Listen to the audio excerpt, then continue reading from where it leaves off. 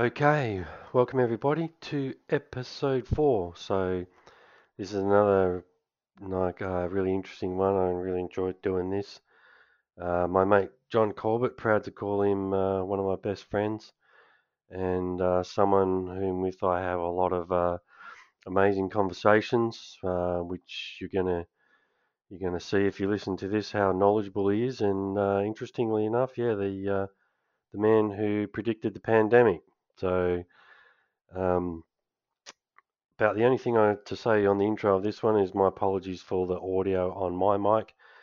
This was one of the earliest ones I recorded, and I should know that it was recorded back in May. So when you hear us talking about the Australian election, it was a little while ago, and it's taken me a while to get this one up, and I had to go through the audio and chop it up and isolate my mic and all the rest of it. It's just one of those learning things that won't happen again, but on this one, my mic you'll hear it's a little bit low, a little bit tinny. So yeah, I just bought two mics, and one of them was a bit dodgy, and they're directional mics, and I had it kind of on the wrong setting. So anyway, I've kind of figured all that out now. So yeah, in this one we talk about the pandemic, obviously, how it was handled, how he predicted it. We also talk about aliens, the war in Ukraine, and Australian politics. So yeah, I really hope you enjoy this one. This is my mate, John Corbett. So I just want to welcome my good mate John Corbett to the podcast. Hopefully, he's going to be like a semi-regular. And what can I say about this guy? Well, I met this guy painting on the tools, and he's basically one of my favourite people on the planet now. And I know we don't always we kind of got this weird relationship where we don't always talk all the time, but we don't always stay in touch daily or anything. But then when we do talk, it's just it's like it was yesterday or whatever. And, our lives are more busy than they should be, really. I think we were going to catch up at Christmas time, and it's May, so we got close. But yeah, the reason I like this guy, this is my go-to guy when I want a good, solid, objective opinion about world politics, and probably one of the most knowledgeable people. You could put this guy in the room, I reckon, and wouldn't matter what people were talking about, John could hold his own. And yeah, he's just a good, solid bloke, one of the best blokes I've ever come across. So welcome to the podcast, mate. Yeah, man. I don't know if I can live up to your hype. Don't know about being one of the most knowledgeable people, I mean, I'm fairly well read, and I can sort of get from point A to point B, but, I've been in rooms with smart people, and I wouldn't say I was one of them. But that's what I like about you as well, man. I like the fact that, if you don't know something, you'll just say, oh, actually, you know what, I don't know. Well, that's it, man. There's you shouldn't really open your mouth. I learned a really good thing the other week. Someone told me, while you're talking, you're not learning. Yeah, right. Yeah. So if you're in a room full of smart people, you're going to get more out of it by sitting there and listening to what they say. I mean, I went to a few lectures years ago. I'm a painter, as you've said. When me and my brother were working out at Murdoch University, we used to go and listen to some of the lectures. And we were lucky enough to... there was an author, a guy called John Corbet, who wrote The Killing Fields and a couple of other novels. You got to listen to him talking. And that's when I learned that. You listen to people talking, you're going to learn a lot more, And in a conversation, it's better to be asking questions and giving answers. Right? Someone asks, so if I want to find out something from someone, you throw the question out. And that's how you learn. That's why I've amassed most of my stuff, Yeah, well, that's what I like about, because, as you know, right, talking, that's the reason I'm doing a podcast. It's one of the things I enjoy doing the most, and I'm fucking pretty good at it, I reckon. Oh, yeah. I could talk the leg off a fucking iron bar. And the conversations that we've had, man, working together, you're a bit of a wordsmith, I reckon. The way we put together conversations, and the funny thing is, you can't get that from many people I've found in life, So yeah, that's quite interesting. I was going to ask you real quick: have you listened to any Jordan Peterson?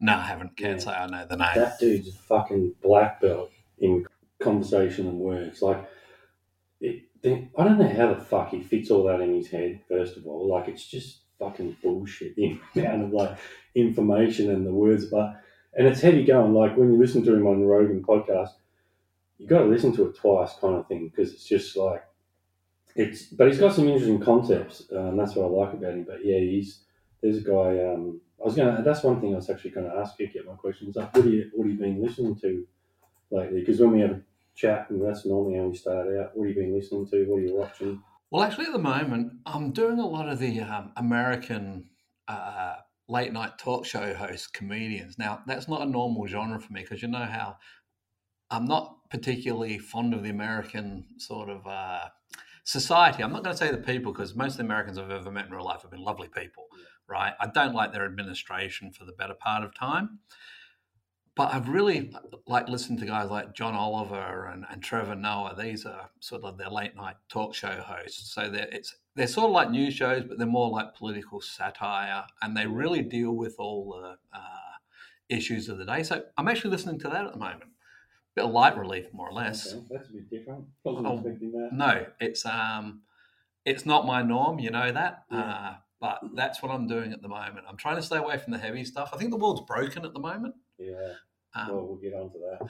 Yeah, well, since probably in the last 6 months, since just before Christmas, I sort of got over the whole heavy. I still read my newspapers, that I'm up at 2 a.m. reading the news feeds and stuff like that. But yeah, so I'm looking for the sort of like, at the moment, what I like to listen to is, yes, I like it to be the current events. I like it to be what's going on. But I like the light side of it at the moment, because if you take it too seriously, man, it will do your head in. Especially like, you and me, since we're both blessed with a black dog, you got to be careful how much that stuff you take in. That's actually what it was, Ira. Just I found myself going into probably around about, again, like November, because I just have a birthday as usual when you start looking back on it. And I found myself going in, everything was so negative. Yeah. And I thought to myself, you know what? I wanted to just get, and of course, it's always a clusterfuck for work around about that time of year for us. So, yeah, so I decided I want to get away from the heavy stuff for a little bit, start reading lighter books, science fiction and fantasy stuff again, and still keeping up for world affairs, but not the pound, not the CNN, the Fox, and all that. I checked out of that shit fucking years ago. Mainly just because it literally comes down to there's only so much you can put in, and X amounts negative. And unfortunately, my brain just doesn't buy into too much of that stuff. It just starts affecting me. So, it's been real interesting, especially the last couple of years. I've been focusing, because my meditation these days is man, if I could just tell anybody to do anything right, it's just practicing thinking. That's really all it is. But yeah, going back to trying not to take in too much negative. So what I do is I try and focus on gratitude, because I've been listening to a lot of people and how to get better, all this kind of stuff, and so that's what I've been trying to do. Just focus more on just the positive, just keep the positive coming in. Try not to keep too much of the negative, but you still got to know what's going on and all the rest of it. Which actually brings me to COVID, and something I was going to say in the intro is you and I had a bet about. I was actually trying to work out when this was, right, and I'm thinking it was like 2014. I'm thinking 2015, around then. I worked out a rough time frame, and I can't remember, but anyway, it was a while ago, long before pandemic. You and I had a bet, right? Because we used to kill time on the tools by coming up with apocalypse, scenarios, and what would we do, and we'd spend days smashing out, theories and stuff like that. And anyway, we decided we had this friendly bet on what was going to be the apocalypse, right? And so I bet asteroid strike, because if you go online and you have a look, these things are fucking, and I'm talking fucking city killers, right? They're going past every day, and there's near misses all the times. And then the real big fuckers, right? If you go on Google and have a list, I could look it up, but I won't go into it. Mate, it's incredible how close they're coming. I was like, plus the other thing is we know they've hit before, right? Some of them have come between us and the moon. They've come that close, and that's in the last 24 months. A quarter of the distance. Yeah. Even Randall Carlson was talking about this on Rogan, and he read out a whole list. It's fucking bullshit. Anyway, and then you bet global pandemic. Yeah. right? And It was 2013, by the way. Was it? And Yeah, I can okay. even remember the job and right down to the detail. Yeah. Well, I was pretty close then. So anyway, my friend Corbett here predicted the global pandemic, and like we all laughed, of course, like, yeah, sure, right. And then rocked around 2020. So basically, my question about that is, how did you know? What did you know that other people obviously didn't know, and what made you pick, global pandemic? Okay, well, first off, I'll give myself a bit of a slap. I kind of got it wrong. I thought I expected the global pandemic, and it was 2013 is when we had this discussion. We were doing a little job down in. Korea? Was Uh, it Korea? Yeah, it was down that way. There was North you, Korea? me, and Mick Catamini were on the Yeah. job. It was a little limestone place, had that Yeah. big cathedral churchy look to it. Yeah. And I only know that because I just bought the house, and literally that was a job that I got approval for my housing loan, and we were talking about this sort of stuff. Now, at that stage, the little slap I will give myself is I didn't pick it to be a virus. Right. I thought it was going to be a bacterial pandemic, right? Primarily because the world isn't a healthy place as far as all this stuff goes, and we're running out of antibiotics. So I thought it was going to be more bacterial based, Okay. but the other thing is as well, Ira, it happens on about a 100-year cycle, Yeah. right? Yeah, Every time you go back, Yeah. about the two things that we seem to do every century and out. Beginning of the century seems to kick off with a pandemic. Last one was Spanish flu back in 1917. Yeah. Right? So it's the 20th century one, all the way back to the Black Plague. It's about the beginning of the century. And we usually have two major wars in a century, Yeah. right? So some things, it wasn't, there were predictions, but it was based on sort of what I considered to be the cyclic, way that humanity just goes on. I didn't expect it to be as impact as this. Yeah, I don't think anyone could have No. could have like guessed all that shit. So that brings me to like, well, what do you think? Like, the everything that happened and how it all fucking played out right from the start, and then all the government bullshit, and like if you had to kind of like summarize it in your opinion, what are your thoughts on the whole thing? We got it wrong because it shouldn't have been a surprise to anyone. Right, there's in the later part of the 20th century, everyone we had a couple of warnings, man. We had the Zika virus warnings, and these things have come and gone before. And the CDC, people like this have said, right, it's only going to be a matter of time before one of these gets away from us, right? And everyone likes the status quo. Everyone likes the fluffy bunny world. They don't want things to go bad. I'm one of them. I'd love to go back to it. I like going to Bali. I haven't been in Bali in like 2.5 years. I haven't been able to, I've been trying to buy a mop for the last 2 months, the kind of mop I like, but you can't get it because of the supply chains. Timber shortage. Yeah. Price of timber's gone up. My builder told me the other day the steelwork for housing has gone up nearly 100% in 12 months. So how did they handle it? Not well. And then the pandemic actually has three aspects. First off, it has the health aspect. Secondly, it has an economic aspect. And thirdly, it has a political aspect. Now, the way they should have been treated is this should be a health problem, first and foremost. Then it should be an economic problem, second. And then it should be a political reality for the politicians, third. But the problem with it is the people who are in power can never let people know that they don't have control of a situation. So you get like Scotty from marketing, and you had Trump, and you had, I can't remember, I think it was Boris Johnson at the beginning of it. You had all these guys trying to put on a face of, we have control of this. So their actions were based on, firstly, that they knew that they were doing. And nobody could have known what they were doing. No. Right. What do you reckon is stopping you? Or just You go, no. What do you reckon they don't just say? I've no idea. We'll talk about that as a separate one. I'll get through this and I'll talk about that one as well. The second one is, of course, politicians that think that the economy is what people want, which is good. We all want a good economy. But they don't realize that people actually would prefer better social outcomes than a good economy. Yeah, for sure. right? So when they were doing all of their planning on this, they done it asked about politics first, economy second, and then the health crisis third, right? And that's why I think they all botched it. They should, if they'd have dealt with the crisis. I can't. People like the way that our state premier done it, Mark McGowan. They reckon he done it really well. I don't think he did personally.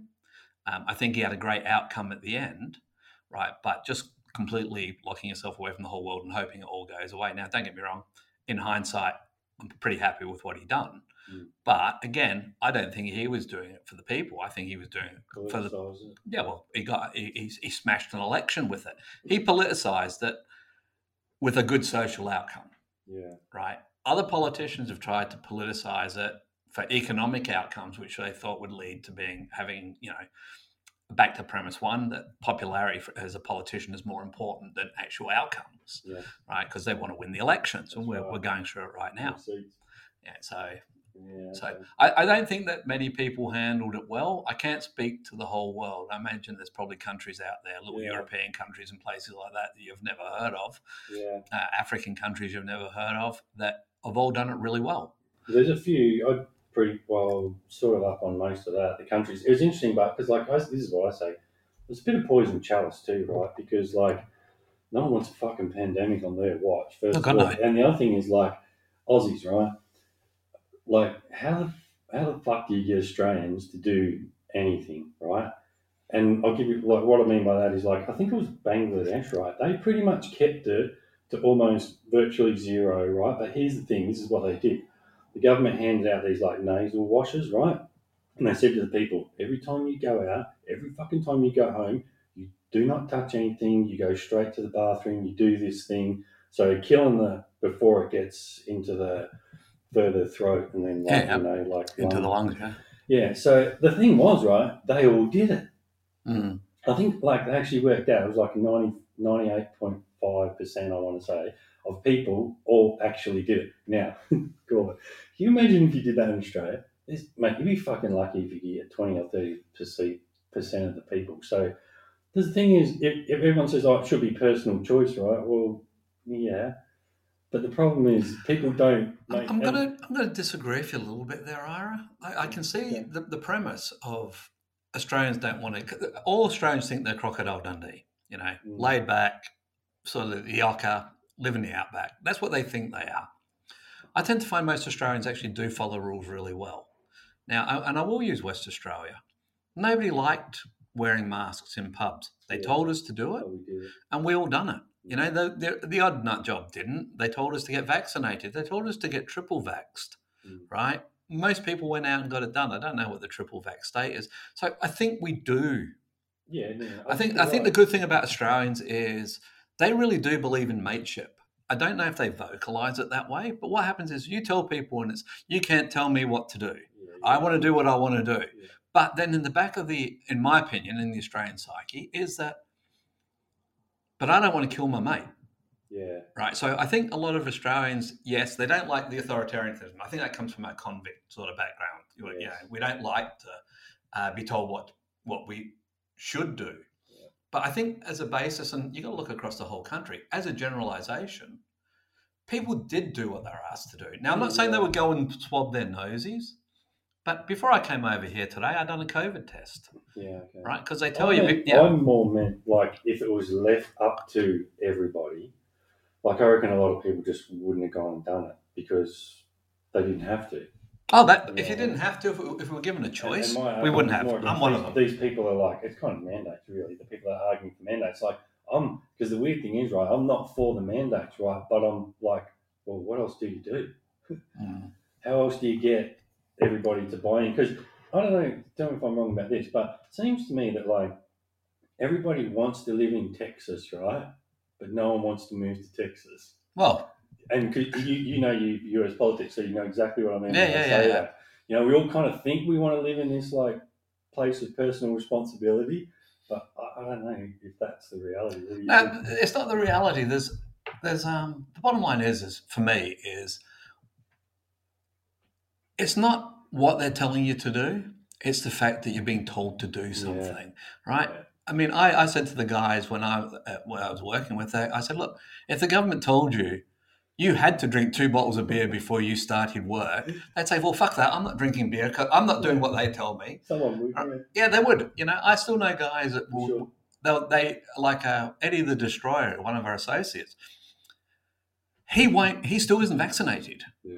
Right? Yeah, I've got a few friends. And his whole premise is that I'm not going to be told to get a vaccine. One of our other associates asked him, he said, have you ever been vaccinated for anything? He goes, oh, yeah, I get a flu vax every year. Because I don't want to get the flu. Plus all the ones because I looked it up, right, up until you're about... 7 or 11. Up until about 12, I want to say, you get like almost one a year, and there's a couple of years where you get like 2. I think it's 7 or 11. By the time you're 5, it's either 7 or 11. I can't remember. I was talking to my niece about it because she's just had another kid. And I think by the time the kid was 1, I think he'd had 5. Yeah. Right, and then there was a voluntary one that you could get done, but it cost about $450. And the thing is, so we paid for it to get it done. Everybody has gotten them since. Well, I won't say the date because I have to look that up, but it's a long time. Do you know Washington, George Washington, the father of the American people? Who won't be told what to do. He made his guys, and I can't even remember when the American Colonial War was, but he actually made his army get smallpox immunisation because the British army were getting it, and they weren't getting sick. His soldiers were getting smallpox, so he made them get injected. Now, that's hundreds of years ago. Now, in the US, they say, the founding fathers didn't want us, they wanted us to be free and have our rights, and you can't tell me to get vaccinated. Well, pretty much the founder of your country, the United States, said, get vaccinated because we're getting the shit kicked out of us by the British. And this is the other interesting thing about COVID, which I wanted to mention as well. The funny thing is, right, it's amazing, like everybody else, I will say, other than you and me, well, there's other people, obviously, but it's amazing how, everyone's been so surprised about all these, they can just make you do it and the freedoms and all this, whereas you and I know, right, it's not a surprise to us because we knew all those things and didn't exist. For example, right, most people think it's legal to protest in this country, right? It's actually not West legal, Australia. right? It's Section 54B of the Police Act, West Australia, prohibits 3 people or more talking about political gatherings without a permit. So here's the thing, right? There's the law and then there's reality. And what happens is they just don't enforce it, right? And then when shit gets out of hand, then they'll enforce it. But for most peaceful protests, they just don't worry about it. There's 20 or 30 things. It did surprise me. One thing did surprise me. Just how much of this was state controlled. I really kind of thought that the federal government might have had a bit more power, and it kind of did open my eyes a little bit there. Because here's the interesting thing, right? Tasmania says, right, this is what we're doing, right? And I won't even go in but we're doing X, Y, and Z, right? Based on the science, right? Oh, it's always based on science. And then you go to Victoria, right? And they say, well, we're doing C, D, and E. Based on the science. The best scientific advice we're getting. Yeah. Every fucking state had a different. So it's guys, come on. No one's believing this shit. And I think that's part of the problem too. Once they start bullshitting, a lot of people just turn off. But would you realise we're the only country in the OECD world who doesn't actually have a Bill of Rights? Yeah. Australia has no Bill of Rights. We have no constitutional. If you've ever read the Australian Constitution, it's more how the Federation's going to act between the states, cross-border taxation, stuff like that. And if you actually read the first drafts, and it may be in the current draft still, it names the states. It always says West Australia, Tasmania, and New Zealand, funny enough, if they choose to join the Australian Federation. New Zealand opted not to. Of course, West Australia and Tasmania came along and did join it. But we don't have a Bill of Rights at the thing. Most civilized countries have bills of rights. What do you think about that? Do you think we should get one? Oh, fuck yeah. How do we do that then? Well, first off, I don't know. I really don't. It would have to, I guess, you'd have to put up a Bill of Rights. It may have to be a referendum on it. If you wanted it in the Constitution, I'm sure it does. But if you just wanted it to set up as a separate document, which most countries do, Israel didn't. Israel wrote their Bill of Rights into their actual parliamentary act, where most countries keep them separately. But we have no right to worship. We have no right to freedom of assembly. We have no right to freedom of speech. Right? People say, you got these rights of freedom of speech. You don't have those sort of rights. Now, don't get me wrong. Our legislature give people certain intrinsic rights in law. Like, you don't have to speak out against yourself, even though we're not like America. We don't have the Fifth Amendment, but you don't have to incriminate yourself and stuff like that. But we don't have a Bill of Rights. So this mandate stuff that they got, you have no right to protest it. And there's no government checks. There's no government checks, no balances. We don't have it certainly at the federal level. Sorry, there's no anti-corruption commission. We keep going on that all the time. So the government of Australia aren't accountable to the people, which is why I think they get away with so much of what they do. And you can shit can the American system, but that's two of the best things about it. That, they do have that backup and they do have those checks.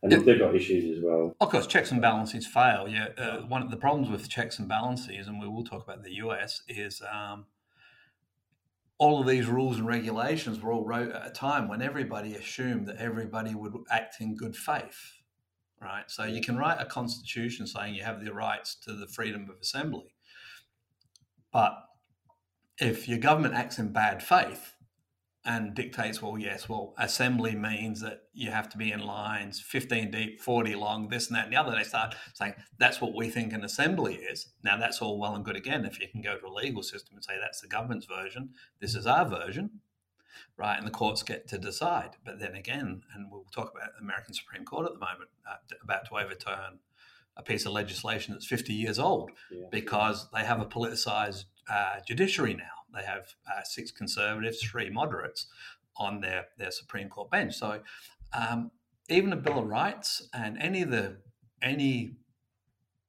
powers that the government afford the people only works if the government work in good faith. That's where I would have my doubts about it. Because even in America, the state laws, it's kind of the same here. They still have their own, they have federal laws and state laws. Yeah. And they're vastly different. But there is an order condescendi. It says in our Constitution which laws trump other laws. So basically, the Constitution, I suppose, is primary. Then you have federal law. Then you have individual state laws. If you have a state law that contradicts a federal law, then the federal law actually overrides it. Yeah. So if they actually brought in something, again, this is where governments have to operate in good faith. If the government brought in a anti-euthanasia law, then I think Tasmania has one and South Australia have it. Then they would be overrode, right? So again, they could go to the court and have the federal government have to rescind it. But again, we have to work on everyone operating in good faith. Yeah, that's part of the problem, isn't it? Well, again, everything's politicized. Yeah, and it seems to be, I don't know, see, a lot of people saying, conspiracy theory with COVID and it was all planned. Yeah, I don't know if I buy into all that.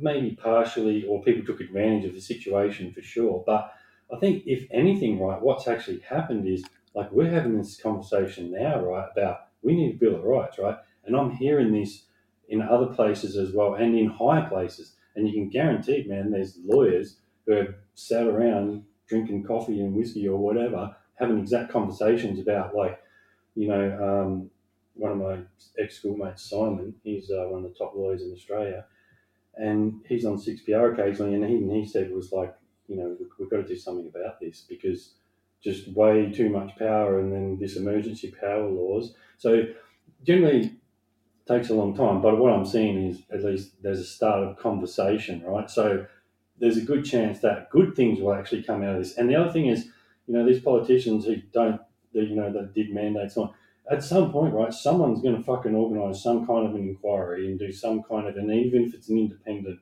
summary of all this fucking bullshit and all this stuff that happened, right? So it's all going to come out in the wash. And then what we do as humans is we learn from that. Because I don't buy into the, I have friends posting on Facebook, fucking losing their shit, man. And they're like, we're going into dystopia. And it's like, well, I went to the shops, right, and it wasn't there. I went to the kart track and there was no dystopia there. That's it. I went to the pub and it wasn't, you know what I mean? It's like people are freaking out and it's like, well, but at the same token, I think we'll learn from this and become better educated. And look, it takes a while to process all this kind of shit because that's one cool thing about Australians. We will sit back and go, okay, we're going to analyse this and go through it, blah, blah, blah. I'm confident, the right people will do it. And then that way, we learn and then we get better. And then next time we have one, sure, there's a lot of politicians who will say they would do things different. Well, I'm not 100% in agreement with the second part that they'll do something. They might do it differently. Where's our quarantine centre? Yeah.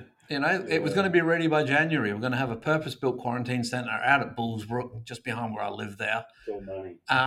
And I know guys that are working on that site, and they reckon it's come to a complete standstill. Yeah. Now, the hierarchy will say they're blaming supply and manpower, right? But we've opened our borders now. There's no real urgency for it. Yeah. Well, if we had a forward-thinking government that didn't think in 3-year election cycles, we'd be finishing these. Yeah. And we would be going to our top universities. I don't know who the top university in West Australia is. It probably is UWA, although I prefer Curtin, better pub. We should be starting basically a disease control program in Australia, coordinated amongst the universities, CSIRO involvement, government funded, right? And we should build the new delivery system they use for COVID. I can't remember the letters, the RNMA or whatever it was. The first time it's been used, only because I only found this out recently. It's actually not a new technology, but it was never commercially viable to actually use that technology en masse. Yeah. Well, when all of a sudden 7 billion people need an injection, it does become profitable. We should be developing plants that make that sort of stuff, right? The government should be planning for this now, right? Because, and this is, I don't want to be like a prophet of doom, because I'm not sure that this is the end or the middle or the beginning of this pandemic, right? Every time a variation changes, we went from Delta to Omicron, and it had some goods and bads. One was it's a lot more transmissible, right? But the actual mortality rate with that particular one came down.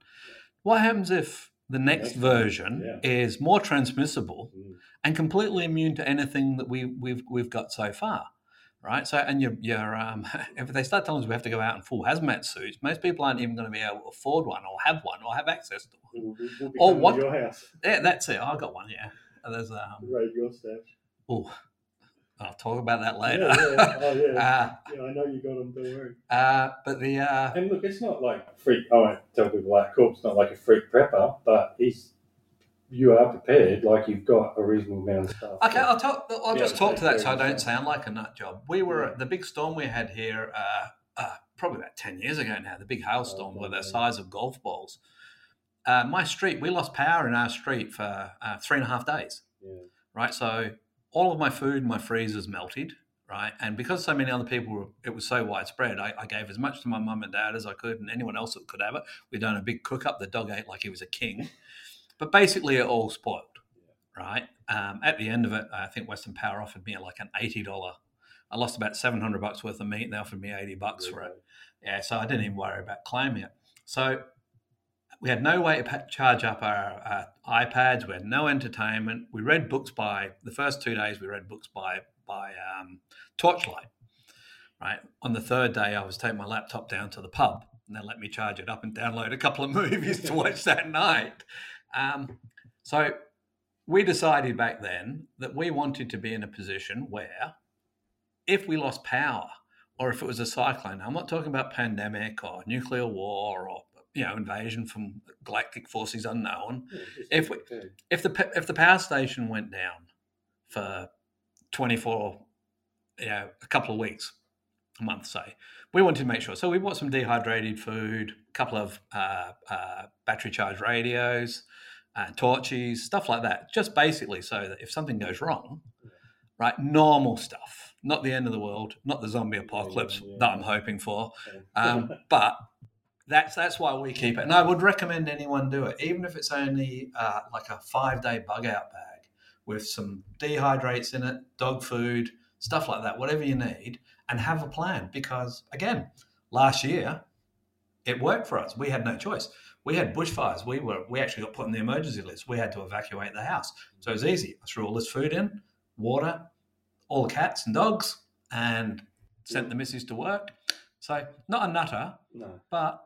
things happen. I think that's one thing that COVID showed us as well, but was the fact that, like, it really exposed people to the fact that the supermarkets and all that's cool, when they're open and they got stock, they're not so fucking cool when they run out of stock. And the toilet paper and panic buying and all that shit. And like, because, one of my businesses now is, as you know, I sell heirloom seedlings, and I've been doing it for 4 years now. And the first, so 2 before pandemic, 2 with pandemic, I pretty much doubled, tripled my sales in pandemic because people wanted to grow at home. People starting to realise, like, hey, if you fucking run out, and same thing, no one's like me converting like their whole backyard into a garden, but that's because I sell. But people are starting to realise, it's like you need to have a little bit kind of like in reserve. And I'll back up what you say. You have to go crazy, but yeah, it's good to have a few things lying around. Yeah, well, just quickly on that again. What it does though is if you're prepared, it takes the pressure off people who aren't. Right, again, it goes back to that Australian thing. If I don't need to be in the supermarket, the toilet paper, actually, just quickly, what really annoyed me about all of that is that's actually how me and my wife do buy, because we hate shopping. So when we go to the shopping centre, we always buy in bulk. We buy from, and I'll do a bit of a plug here. I buy from McLaughlin's Butchers over in Malaga. There, it's an Irish butcher's, great stuff, and I do like the Avon Valley beef stuff, so we buy from them. So we buy all in bulk and load up the freezers. Ergo, why I lost so much meat last time. And we buy anything we buy sort of on a weekly basis. Obviously, produce like milk, spoils, and fruit. We actually even make all our own bread. Yeah, okay. Excuse me. We do all our own bread. We people will say to us, do you ever use your bread maker? We actually had to go and buy a new one about 2 months ago because the little spindle on it actually had worn right through. It fell off. So by buying in bulk, like I say, it made us look like idiots because we used to go in and buy 5 packets of 24 toilet papers. Yeah. So when people come to my house now, they see it all and think, mad people have started stocking up on toilet paper. So we look mad, but it was what we'd done before. Yeah, right. Yeah, okay. That's funny. Yeah. All right. Well, we should mix it up a little bit. Let's get out of some politics. Actually, one thing I wanted to ask you about, you saw my dogs out there before. My old mate Cooper. He's going to be 16 on the 1st of August, which I worked out it's like 96 or something in dog years. And a few weeks ago, we had a little bit of an incident. He's kind of, because he's still trying to run around and chase the other dog. He's fucking too old. Back legs? Well, he's got arthritis, so it's getting hard for him to get up and down, even on the lino. Yeah. And then he hurt his front left, just like running, and he stumbled, and he's starting to fall over. He can't see shit. He can't hear shit. Like he can, but not really. Anyway, he had a bit of a stumble, and it was like, we got to take him to the vet. And mate, Corbett, I couldn't fucking do it, man. No. I was a fucking mess here at the house, just realising, I was freaking out, man, because I was like, is this the fucking final trip? Like, this could be it, right? It could be just like taking him there and the vet will say, look, he's cooked. We'll put him down. I fucking lost my shit, man. He's 16 years old. He was like the dog I always wanted. And I said to Ryan, I can't do it. Like a 50-year-old man standing in the fucking veterinary clinic, man, bawling and sobbing, would not have been a good look. So anyway, she took him. The cool thing was the vet said, look, he's got a few issues, but she was like, I don't think he's done yet.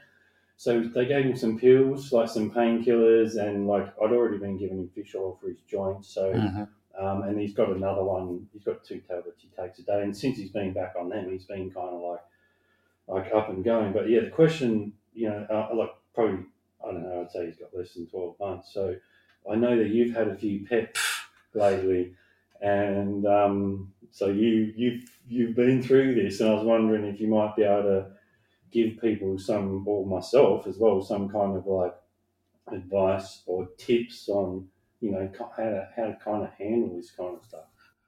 Well, Ira, I'm going to tell you straight out, you can't handle it. Yeah. I'll go to the fix, then I'll tell you what I think. The fix is time. With your dog or any animal, as a pet owner, it's your responsibility to know when it's time. Yeah. Now, I have a really good liaise with my vets, and I've actually told them on multiple occasions that if I'm being overly optimistic about the condition of my animal and he thinks it's time and I can't make that decision, I expect him to tell me. Yes. Right. Now, it's never actually come to that because he gave his advice. And this is what he said to us. If they're still eating, they're still pooping, and they still have some sort of quality of life where they like that being with their people or they still try to interact. You're saying Cooper's trying to run around. Yeah. So he's obviously quite happy to be going on. Yeah. So that's not the time yet. Yeah. It's when they're lying in a pool of their own mess and they can't move and stuff like that. Yeah. I lost my my old cat, one of them, in the last. The problem with looking after animals really well is they live to a very, very old age, right? So my last 4 cats have all made 20 years of age plus. Wow. Right, and my girl cat, who we only got put down about 12 or 13, no, it wouldn't have been that, 10 months ago. She was 22. Wow. Right? So you grow attached to them. Oh yeah. Right? The truth of the matter is, Ira, you'll look and you'll know. Yeah. You'll look at it and you'll think, yeah, this is time. You'll know there's a. I saw him when I walked in. He's still at the door, tail still wagging. Yeah. That's not the time. So you'll know when it's the right time. Secondly, for all the crying and all that, you've got to remember when my dog died, I quit my job, drunk every day, to the stage that my doctor put me on antidepressants. Yeah. Right. So I was on Lexapro, which is an antidepressant. And another thing, people, there's no shame in having to take antidepressants. There's no shame in being depressed. If you need to do this shit, go out, see your doctor. I tell all my friends about it. Yeah, I don't care what anyone. I don't give a fuck what people think. They say, "Oh, guys on drugs to keep them sane." Yeah, I'm on regulars now. Yeah, and there's nothing wrong with that. If that's what it takes you to get through the day, then that's what you've got to do. Well, now I was lucky after, and this is what I mean about time heals. After about 7 or 8 months, my doctor took me off them. She said, "Look, I was treating you for grief. I wasn't treating you for depression." Right. So I stopped taking them now. Ira knows I do suffer from depression. And I handle it when I have to handle it. Right. But back to the dog thing, crying in the middle of a doctor surgery. I had young guys at the vets about, like I say, 6-8 months ago when the cat died. They're coming up and slapping me on the shoulder. And they're sort of giving it, mate, sorry about your cat and all of this. These guys I don't know whether they were even in the vet before their dog was getting something done to them. And you don't handle it. You just can't, man. It's like, especially if you've had them for a long time. Mate, I'm not going to compare it to the loss of a child because you can't compare one type of grief to another kind of grief. Would. It's up there. It probably would be up there, but you can't. I've lost a lot of humans, and even thought of losing Cooper. It's pretty much the same. Yeah. There's it's but I can see him running around out there. He's fine. And look, it just freaked me out because for a day or two there he couldn't get up. Yeah. And I was just like, I just realised, because the other thing is trying to think about it, and then I kind of just realised, like, the fucking day's coming, like, and it's not far away kind of thing. So yeah, it's a bit. Hope my wife doesn't think like you, because that's what I'm like in the morning. Have trouble getting up. Hips are a bit sore. Don't want to get off the couch. Oh yeah, there's that. I wonder if she's got the green dream in the drawer for me. Yeah, there's that for sure. Yeah. All right, moving on. So just keeping it light, too. Something else I wanted to ask you about, just real quick, just because I'm going to ask I've been asking most of my guests like a few basic questions on a few things, what they think. So I kind of already know what you think, but we want to hear it on here. So aliens. Don't exist, but never been here. Yeah. Anyone that wants to go and check it up, go and read a thing called Drake's Equation. It talks about the size of the universe, how long the universe has been around, and the actual chances of stumbling on someone else.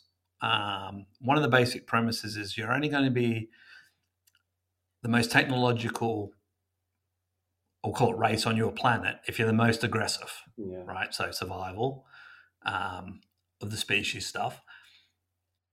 So it means you have to go through an atomic age. That's one of the factors in it. Now, I'm not even sure we're going to get through our atomic age. Yeah. So you got to get through your atomic age before you become spacefaring. Yeah. right? And people forget that the universe is 14 billion years old, but all the stuff that was around at the center of the universe burned out 5 billion, 6 billion, 7 billion years ago.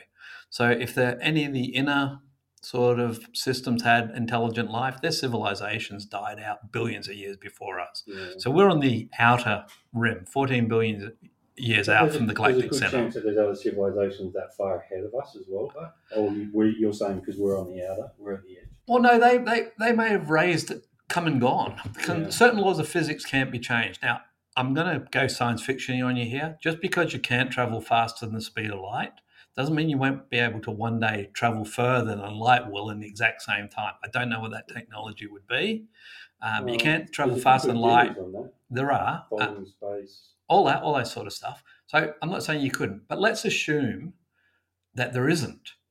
Right, so you got the speed of light is the finite speed. Closest planet to us is 4.2 light years away. Right, yeah, binary system. So it's probably not going there. I think the closest sun that's like ours is Bernard's star, which is about 6 light years away. Yeah. So if you're going to start looking for life in the universe, start looking like for like. Yeah. So yellow suns in the Goldilocks zone, look for exoplanets, find them there. Now, we've had radio telescopes pointed at the sky for a goodly amount of time now. So if we had near neighbours that actually were that technological, their radio waves would probably have been reaching us by now.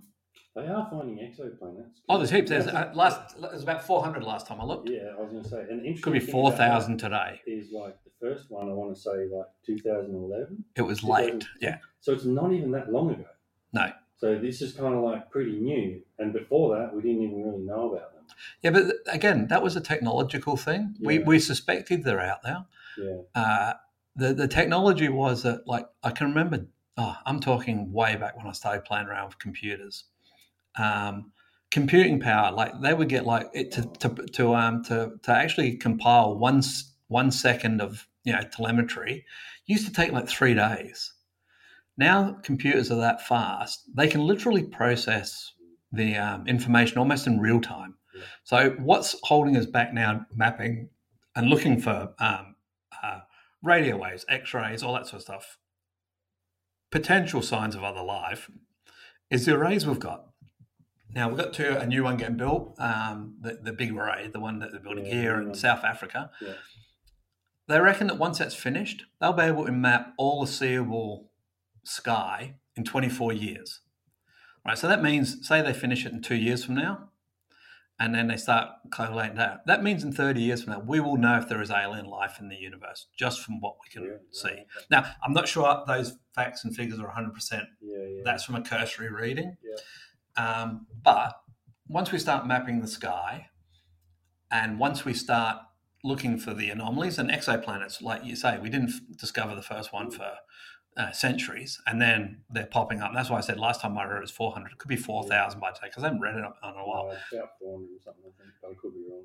Yeah, so, and we've got some really good ones. There's that one that keeps blinking in and out. And there's another one that's so fucking big it blots out the star. They look good. They look like they've got all the right shit. Yeah, one of them has all the things. Now, the good thing about science is the best way proving science is disproving yourself. Every time someone tells you something, go out of your way to disprove it, right? You know it's a fact when you can't go any further down the rabbit hole. You've tried every method you can to say this isn't right. Because once you've got rid of all the things, if you can't prove it's wrong, it doesn't necessarily mean it's right, but has a high potential to be right. Finding something you want to be right and finding all the evidence to support it being right, that's not good science.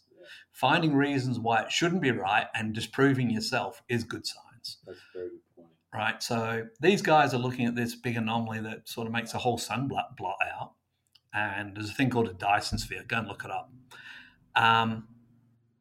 Some people say it could be one of them. You need something that big to do it, right? The more likely thing is it's actually closer to us and it's not actually in the system that they think it's in. So it's doing a sort of an orbit, like a little circle like that, not like that.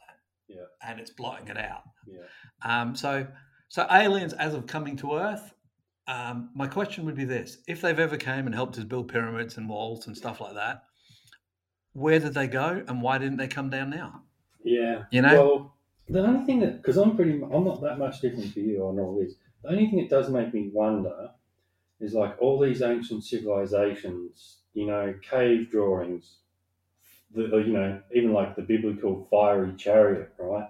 Flying saucers, like they've all got kind of images of them. So, but that doesn't necessarily prove anything. That could just be like, it's like passing down storybooks or whatever. You ever read any of Nostradamus' things? Yeah. He's a nutter. Yeah, yeah. Right? He wrote quatrains, little 4 lines. I've read them. I used to have a book of them, right? And I make up things in my own social circle. Yeah. And I look at it and say, hey, look, this is you. Yeah. I can't remember a specific, but this is you. And you can read it and you can make it apply to that person. Oh, yeah. It's the same. That guy that drew it, my favorite one is there was an author who I personally think was a nut job, a guy called Eric von Daniken. He wrote Chariots of the Gods and all of those ones. He was one of the first people about this. He's got this little thing that looks like an aeroplane, right? And it does. It looks like a little bronze aeroplane. It's thousands of years old. But that might have been some kid's attempt to build a bird, a toy, and it's a bird. This is a bird, Dad. Well, what's the little knobbly bit on the end? Well, it's just there, That's so not proof.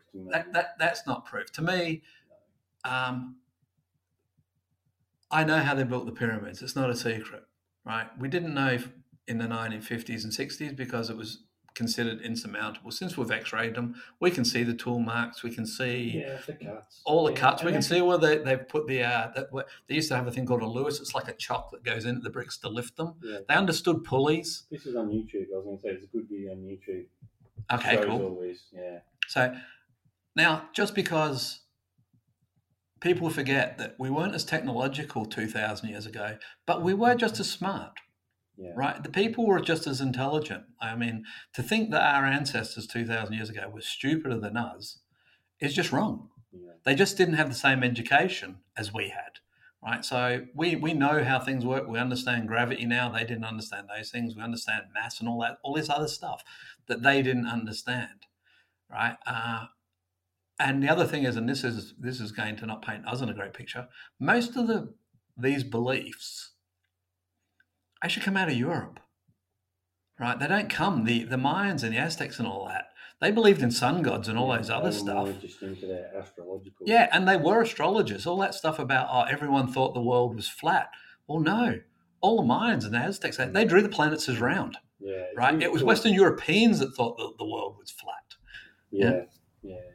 No, and you're dead right. That's what a lot of people seem to overlook. And you tell a lot of people that too, and they're like, what, really? And it's like, yeah. I like the cool story about the Mayans, like how they used to actually figure out the planets. Like you probably know this, but what they used to do is they used to make little circled, like shallow pools.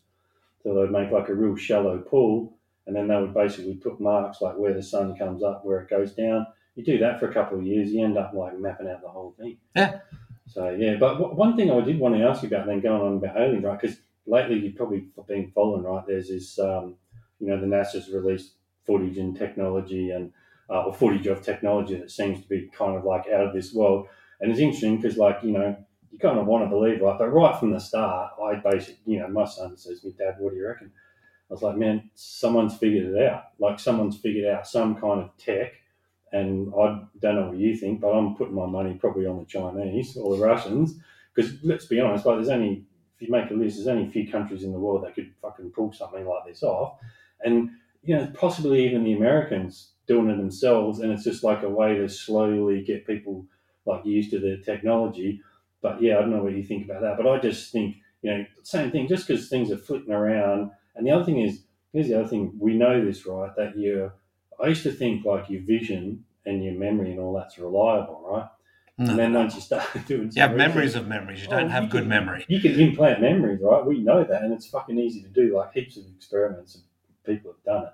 So yeah, it's not reliable necessarily, and just because you see something on video, that doesn't necessarily mean that's what even happened. But yeah, I just wondered what your thoughts on that, like all this new sort of like crazy tech and these videos that you've probably seen, like the TikTok. I've seen a lot of that stuff. There's most new tech gets kept secret, right? Even if it's proprietary stuff, the guys inventing VCRs, DVDs, they keep all of that secret until they're ready to go to market. It stops competition, stealing your ideas before you can get it to market. I think a lot of the tech, we'll talk about aerotech stuff, things that can go into space and all that. That can only get done at the government levels. Yeah. Right now, I know that dickhead billionaire Musk, he's built his own little space program and all that other crap, which is shit, by the way. They go up into lower atmosphere. Big fucking deal. Yeah. There's the tech that they are building will be kept classified. All right. So even if NASA got a photo of something that was in space or high atmosphere, lower ocean, even take a pic. Yeah, a lot of these have been seen darting in and out of the water and hovering above the water. All that sort of stuff. Even if it's military tech, you got to remember we're really clever monkeys, man. We can do shit that they don't. Yeah. And the other thing is, going back to Tesla and Einstein, all these guys basically said, smart man. Like, not levitation, but they were like, if you've got the right power mass, these things can be done. It's not actually. No, there's we've both watched the videos on quantum levitation, yes, where if you can get something cold enough, all the rules of physics change. Now, if those, I don't know, I'm not into aerospace as such, but again, go and look up quantum levitation. It's really cool for race car sets. There won't be tech out there where you can, when you do something to a physical mass, the actual properties in the physical universe. You don't change the properties. You can't change the laws of physics, as Scotty would say, but we don't understand them all yet. There's been a lot of discussion about this element. When you say that, there might be some of this element. Is element 213? No idea. Some kind of, because I don't know if you believe the Bob Lazar story, but there's been experiments done around this element. And it was interesting because they just kind of slipped it onto the periodic table around 2012, I want to say. And it's got like certain properties, like this is what, look, this, I don't know whether you believe Bob Lazar or not, but he basically says they know how to turn it on and off, but they don't know how it works. Well, I won't disagree with that. I read you got to remember that a lot of elements on the periodic table, mainly the uranium ones, americium for one, these are man-made elements, yes. Right? They don't actually physically, that we know of, yeah. Right? They don't actually show up anywhere in nature. Now, to say that we can't, there are actually molecular scientists who do actually custom design this sort of thing. Now, again, way out of my field and away. My favorite saying about quantum physics is if you think you understand quantum physics, you don't. Yeah. Right. One of the things I read is it's called quantum entanglement, and it's where two particles created in the same instance are attached, not a physical. It doesn't matter how far apart they are, and they have done experiments where they've actually two particles thing. If one changes its polarity from negative to positive, so does the other one at the exact same time. Mm. And as far as distance between them goes, is apparently, in theory, irrelevant. Right now, if you can't travel faster than the speed of light, how would the information get from this particle to this particle if they're 2 light years apart, yet they change at the exact same time? Again, I'm not a physicist. This is this is a layman's understanding of what I've been reading, which could be wrong. So we don't know. The physics laws are there. We don't know what they are. We don't have a universal answer to all the physics questions yet. Even with the Hadron Collider, everyone was going on about the Higgs boson. He theorized that in 1964, the year I was born. Right? We didn't find out about it until several $1 billion later. Well, perfect example, Da Vinci. He invented the helicopter. Of course he did. One day, someone will make an engine to run this. Yep, absolutely. Now, let's talk about them not knowing as much as us. They weren't the same engineers as us. He understood engineering, but not like us. Let's go back to your aliens in South America and some little smart Aztec, say. He worked out how birds fly. He might have made a paper plane out of whatever they had down there that was equivalent to paper and threw it and thought, you know what? If something had these sort of wings, they were living, and he might have even worked out halfway through it. It keeps falling on its side. What if I put a flat plane in there? So you don't know 1,000, 2,000, 3,000, 5,000 years ago, someone was smart enough to theorize a plane. Never wrote it down, just built a little prototype out of brass or bronze or whatever it was they used at the time. So, so there's anyway. So who do you reckon? Who do you reckon is the most likely culprit to have this tech? You reckon it's the Americans just doing it themselves and leaking it, or do you reckon it's... It would have to what be they're the getting- Americans. What they're getting concerned about is they're saying that, oh, this shit's coming into our airspace, and it's like, coming into... And I'm like, I'm not. I don't know if I'm buying that. I'm not. I wouldn't buy into it either. The reason I'd say that is, like, as far as aerospace, I mean, the last, again, I'm getting older, so my memory isn't what it used to be. But the fastest plane, Blackbird, was that about the fastest plane we've ever had? It was, yeah. I think there's a new one now. But that was 1950s technology. Yeah. Now, what do you reckon the guys in Area 51, which, by the way, isn't a spaceship hangar, it's where they test all their new tech. Yeah. What do you reckon they've been doing out there? Sitting on their hands for the last 70 years? Yeah. We don't know what they're building. The Americans and the Europeans always said that building a high-speed torpedo wasn't feasible. They had a theory where they could use air jacketing around it, and they gave up the tech years ago. But the Russians built one. They actually have a working model that can now fast travel underwater, air jackets. It goes very, very fast. Hypersonic missiles were considered to be unattainable technology, and then the Russians started launching them. And high and behold, apparently America's actually got some as well. But they didn't announce that until the Russians did. So the Americans most likely? Probably the higher speed technology would be them, but don't underestimate Russian technology, right? People would go Chinese, but I'd say Russians, because they look at things differently than everyone else. I mean, the famous thing, NASA spent $10 million inventing a pen that would write in space. The Russians took pencils, right? So because they could write upside down. So again, if you want to talk about technology, they come at technology from a different way than us. So there's potentially that. Japanese are the most technological people on the planet, but I don't know that they do aerospace that well. And I don't know that they'd be like flipping around in someone else's airspace. That kind of sounds more like a Russian thing to do. Well, Russia, Chinese, I don't know, man. Yeah. Canada, do they have an air force? Yeah. So actually, well, while we're on the Russians, Ukraine. Whoa. What do you reckon? Here's what I reckon. You want to talk about predictions? Yeah. The week before this all happened, when they were saying will he or won't he, I was talking to Stuart, who's a friend of mine, and I was talking to the guy I work with, Jamie, and another guy, Dave. I was telling him, I'm not going to say I predicted everything here, but this is actually playing out the way I thought it would. I thought there would be an initial push. I thought it would grind down. I thought that we'd get a lot more support than anyone else did, like the Iraqis or the Afghans when the war, during those conflicts. So my three things was that it was going. Well, it's four actually, but my four things were going to be hard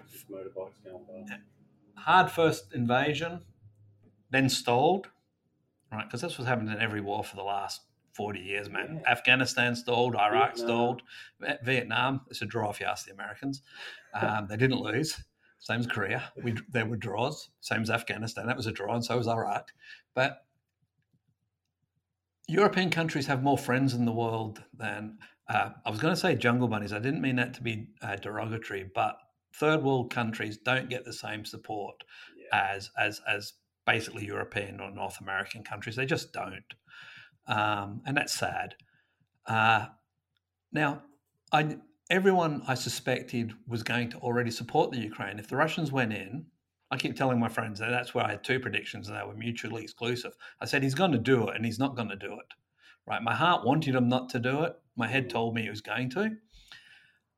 So the four things I came up with before the invasion was hard first push, stalled, a lot of friends, and what I was calling the X factor. Now, I didn't know what this was going to be. No one does. In wars, no one knows what's going to be that thing. Now, in this case, it turned out to be Zelensky. Right? No one expected a guy that was a comedian, who was the voice of Paddington Bear, and he won Dances with the Stars, and he's only 41. Right? So he's a young man, got a lot to live for. I don't think anyone expected him to step up like this.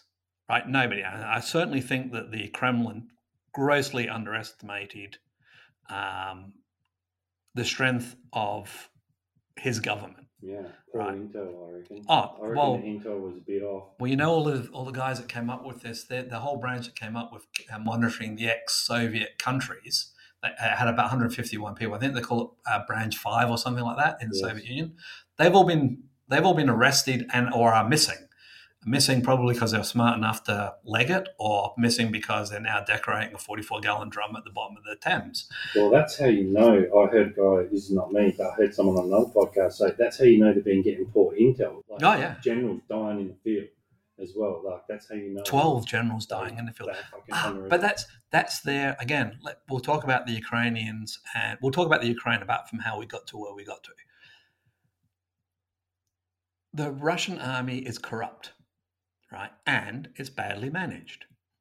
Now, here's the thing. If you're a lieutenant in the United States Army, you're on the front line, and you need an artillery strike, you can call it in, right? If you're a captain and you need reinforcements, you can call for reinforcements. So these guys have a lot of battlefield autonomy. I don't know that those are exact things that they can do, but they have a lot more autonomy on the battlefield. The guys on the field, they make the decisions, right? And they tell command. You don't run a site from the office, right? So that's what the Russians have tried to do. Now, all of their generals, they try to do it like the old World War I, old Napoleonics. They're in the background, and they're using runners and communications to run on the field. Now, your average little Sputnik, he's not allowed to make a decision, right? Now, all the guys that were making decisions in the Kremlin are all either dead, arrested, on the run. Now, if you're in the field, and the perfect example is the initial push, they didn't expect the Ukrainians to throw up their own bridges. They even flooded a whole village. So you got these, 800 Sputniks. They get to a bridge they're supposed to cross. They don't have bridge laying gear. Not allowed to call for it. So they stop and phone back down the line, right? And it goes all the way at the top. So why you're losing a lot of the generals is because they're that used to running things from the office that they actually now have to go into the field, because even their captains, their colonels, their majors, they won't do anything without being told, because if it fucks up, it's on them. Like, they're not trained to think. They're trained to do. They're drones, right? And that's all the way from their high command, all the way from Putin, all the way down. They have drones and yes men. Right now, so these generals, 12 is, that's like the latest count. They reckon there's 12 generals, over 300 senior officers, right? And it is crazy. The highest ranked general, they may have got another frigate this morning as well. There's news coming out that a Neptune missile hit one of their frigates, one of their most advanced ones, but that hasn't been confirmed yet. So that's a possible. So all their commands come down the line. So when it's easy to stall, right? So that's the first thing. The second thing is the guys in the know never told Putin and his ministers just how corrupt their actual military is. Now, everyone knows that, I mean, you've probably heard the horror stories yourself. They're using drones that they paid like $20,000 for these military-grade drones that you could buy from $70 in Radio Shacks in America. And the military-style radios they're supposed to have are just literally handheld UHF sets that you can buy down at Dick Smith's. Now, some Sputnik got paid, 70 million rubles to go out and buy all of this tech, spent $1 billion or $1 million or whatever he spent, and pocketed the rest. Now, this is why you guys like Abramovich and all these oligarchs are all worth billions of dollars, because they're ripping it out. The defense minister, he's probably done it. The big one, the ship they lost the other week, used to be called, what's it? The destroyer, the big one. Yeah, I know the one you mean. I used to know its name. It used to be named after a Ukrainian one. All their ships were, because that's where they were built. The aircraft carriers used to be called the Kiev, and that used to be the Slava. I can't remember which, Moripov, I think it was, something like that. Anyway, that had actually just had $1 billion refit to it. Right now, they went over it. And they had 6 contractors in the ex-Soviet Union that were capable of doing the refit. When they got the paperwork out, there was a 7th name written on there in pencil. I'm not making this up, people. Go and look at it. It's out there. It was written in pencil, right? And they got the contract, right? Now, the captain that organised all this, again, he's dead, on the run, whatever. when the ship was due to leave port, all the people on board said this ship has had nothing done to it. They reckon there's about $630 million unaccounted for in what was supposed to be. They reckon that the test missiles that they showed them, the test launches that they showed them, were the only ones that got refitted. Right now, that's why their army's stalling in the Ukraine, because that's it from top to bottom. The petrol, when they thought it was only going to be a 3 to 5 day exercise. So the guys that were in logistics, they didn't care that they were rolling petrol tankers in there that were only 1/8 filled, because they'd sold the other 7/8 to the local service station, right? But they thought, oh, it's only going to be 3 days. That'll be enough for them. By the time we get it back, no one will notice that they have no fuel, right? Now, they were all doing that, right down to the tires on their vehicles are supposed to be rotated every whatever it is. They're blowing out because they're flat on the bottom. Like literally, they've been sitting there for so long and never been turned over. Some of them don't have oil in it. These depots are getting the money to, and they're getting they're saying, all right, here's all this oil, here's all of these, here's all of these. And they're automatically selling them on the black market. So what you basically have from top to bottom, everyone's having a rake, right? So when they rolled into the field, which was supposed to be, a 5-day exercise, we're going to run up and down the border, do a bit of saber rattling, they moved in. And they weren't ready. They weren't combat-ready units. 120 battalions went in. Probably you'd be lucky if a dozen of them were combat-ready. Right? And they're probably the ones that came from Moscow that were surrounded by generals at the time. Do you know the biggest fuck-up they done? They didn't want to destroy the Ukrainian phone network because it was going to cost too much to rebuild after the invasion. So their cell phones were actually using Ukrainian towers to ping off. They think that's one of the ways that they were finding them. Don't know if that's still current, by the way. That was early in the thing. 10 weeks has been going. So really, their own corrupt system is what's like holding them back, really. Don't underestimate the Ukrainian forces. Yeah. Oh, well, this is and this is the question. I've got 2 questions for you. I don't really get Putin, like where he's coming from in terms of like, he knows that like modern soldiers just don't have an appetite for invading, right? Like we've seen it over and over again, Afghanistan, and like, the Americans basically said, oh, a bunch of people living in the desert, fucking how hard could it be? Like, honestly, they got their asses kicked. When was the last time? You cannot occupy, like those days of occupying another country, they're just gone. Right? I don't think it was done in the 20th century. So I don't get, is Putin just like so naive? Like, to me, surely he sees that. Surely he knows that. And what do you think about that? And then the other question is, what do you think his next move is? And do you think he kind of expected this, like a bit of a like, I'll just get what I can, and because obviously he wants the port, strategic, all that kind of stuff. What do you think about that? Okay, well, the first thing is I think we'll deal with Iraq just quickly. America could have won. They could have subjugated Iraq, right? The problem with Iraq is we don't do unrestricted warfare. Right. Now, the Russians do. They've seen it. They're slaughtering civilians at a rate of knots. Right. Americans, Europeans, we'll call us the good guys, although I've never considered it as that. The good guys don't conduct unrestricted warfare. We try not to hit civilian targets. We try not to destroy infrastructure. It happens. Right. If the Americans decided they wanted to invade and conquer fucking Great Britain, nuclear power, we couldn't stop them. Their military could roll over the UK if they weren't going to use rules, right? So the first part of the invasion, we're going to drop sarin gas all over London, Glasgow, all the big major cities in the UK, kill everyone off. So if you have unrestricted warfare, your chances of success are a lot higher. So we've never done that. The Russians don't afford them the same fucking squeamish stomach. They would do unrestricted warfare. Now, back to Putin. I think he thought the intelligence he was getting from Branch 5 and from his defense ministers and from the belief that he'd done it. Most of this is, again, it's all out there in the old info web. Most of the soldiers in the initial push took their dress uniforms with them. Right? Now, that's matter for public record. They took their dress uniforms with them. They only took enough food for 3 to 5 days. Because I think at Putin's end, he genuinely thought what he was being told by his ministers and his own never believe your own propaganda. Yeah. right? I think he fell into what he was being told was being the right. I think the defense minister and the three top generals in Moscow got arrested because I think Putin's now realized that his intel was fundamentally flawed.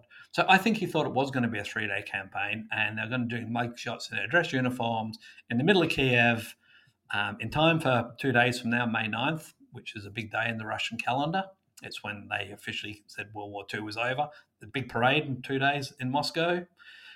He wanted to have an announcement. We've subjugated the Nazis in the Ukraine or something, which we'll get to your second question, what happens next. So I think he thought he could do it. Right? He thought he was just going to roll through it. Bad intelligence. I think he overestimated. He thought his army he spent billions modernizing it. Unfortunately, the billions never went into it. That's the bit, again, where his own intel fell down. He thought if I had 120 on paper Russian battalions, I imagine I could take all of Europe, right? But that's not what they really had. Okay. Now, as for his second, they say it's not his top equipment. Well, that's actually a lie. His next best tank after the T-72s there's two more. There's a T-90 and a T-14. The T-90 is an upgraded T-72. He's only got 20 of them. He sent them into the Ukraine 2 days ago. They lost one yesterday, right? So a T-72 by any other name is still a T-72.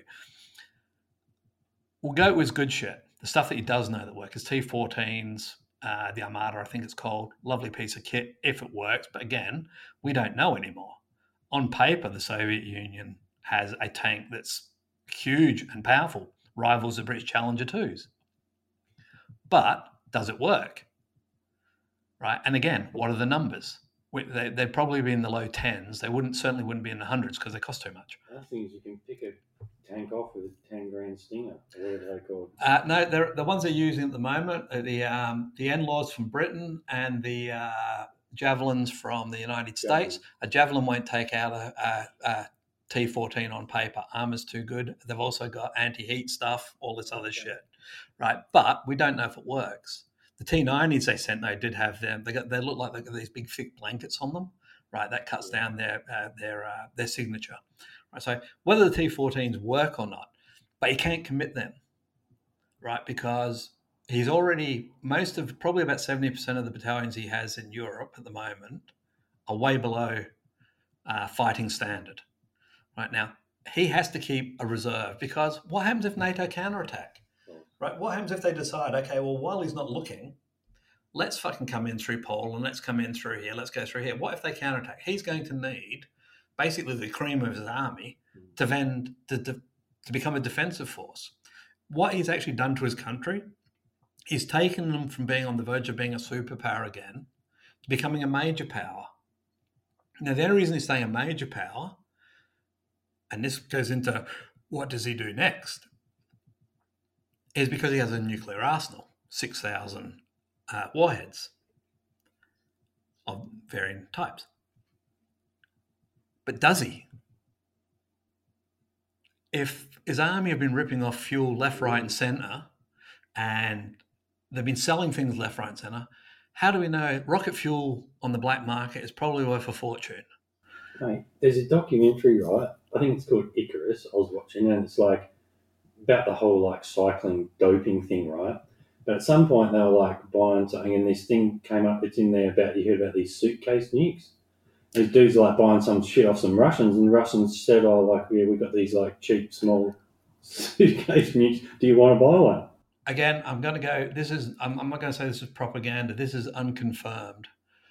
I did read once that at the fall of the Soviet Union, about 300 of these went missing. Right, but they're very low kilotons. They're only one, and they're city killers. They're like big bangers, basically. Yeah, but you get one going off in the centre of Perth, and it's going to fuck up your day. Yeah. I don't know if they're true or not. Right, but it's more just an example of that Russian like everything's for sale. Do you know why smallpox is back in the community? Well, two reasons really, but the first incidents were because they eradicated it. There was only two places in the world that had samples of it. It was the CDC in Atlanta, Georgia, and somewhere, I think it was in Chechnya, but I could be wrong about that, but it was within the old Soviet states. When they closed the lab, they threw all their samples down the local tip.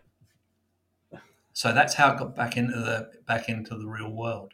Do you know the Ukraine's biggest mistake is at the fall of the Soviet Union, the Ukraine had the third largest nuclear arsenal in the world, right? When the United States of America, the Soviet Union, or Russia, and the Ukraine had 1,600 nuclear weapons. Right now, in 1997, the Russians signed a peace agreement with the Ukrainians saying, if you give us back all of those nukes, we'll never invade your country. Right? How did that work out for them? Right? How did it work out for Saddam? Get rid of your weapons of mass destruction. We won't invade your country. We're sure you've not got any. They invaded his country.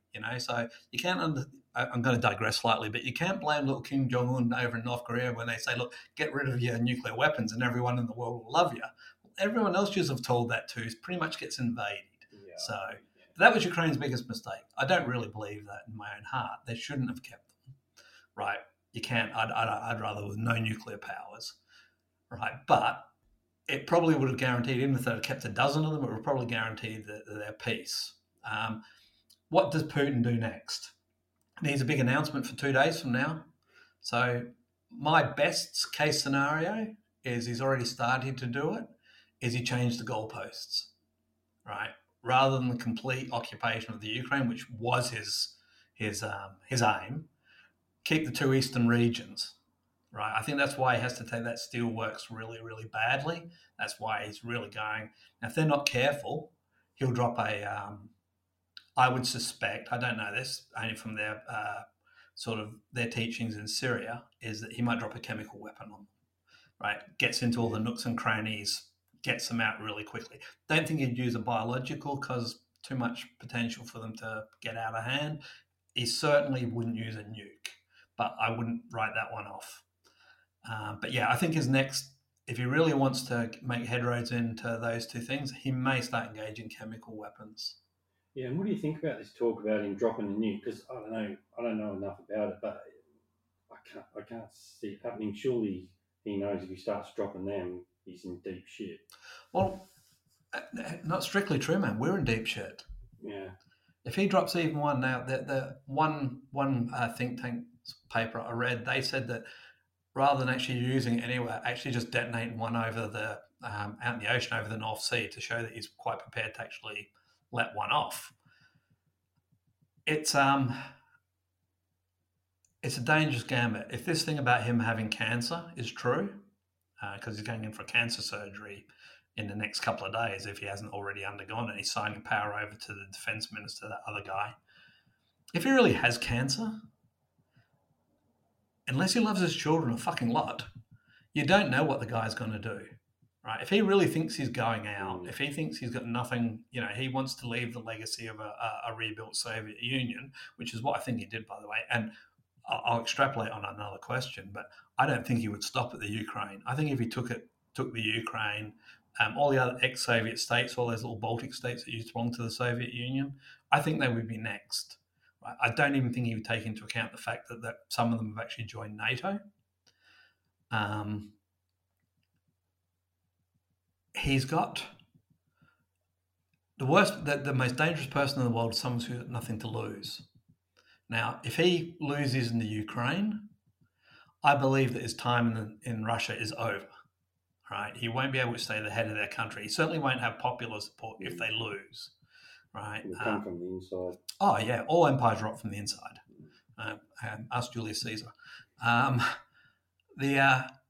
concern is that it's going to be a Hail Mary. He's going to do something that's so, scary thought. Would he drop a nuke? I'll go back to my original thing. He's got a wonder in his own head at the moment if they actually even work. Right, so, I mean, everything he's been throwing at them is failing miserably. Here's another question I've got for you then. Do you know anything about the Russian launch system? Because surely he's not the dude pressing the button, right? Obviously there's some kind of chain of command, but I tried to look, right, and here's the interesting thing: there's nothing. They don't know. Them and the Chinese, they don't tell you anything about their sequences or anything like that. No, and that's actually a good strategic fucking thing. I imagine somewhere in his office though, because of his paranoia. I mean, Trump used to always brag about the big red button, I've got a big red button on my desk. I've looked at his desk many. I've never seen the Resolute desk. It's called. I've never seen a button on their desk. He's got a phone, right? But He's still got the ability to do it. no, he hasn't. You don't reckon? No, Trump hasn't got the ability to do it. Oh, The no, American Putin. under their Putin possibly, Yeah. but in America, the president can't lawfully make an order to launch nuclear weapons unless war's been declared by Congress. Right. So as much as they say now, that's not a retaliatory thing. If they've got all these missiles incoming, the American president can just unilaterally decide I'm going to launch all my missiles. But if he actually wants to do a nuclear strike, and even one of his generals said, if I got an unlawful command to launch nuclear weapons, I wouldn't do it. Right. So him wanting to do it and being able to are two different things. But the world know that.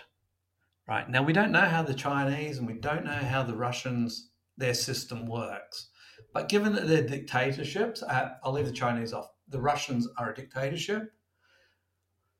I think he probably does have the ability to just decide to do it and do it. I don't think there'll be stopgaps between him and actually being able to do it, other than little Sputniks that actually have to push the button saying, fuck this, I'm not doing it. China, I think, probably have to answer to the Politburo guys. They got like 300 guys there.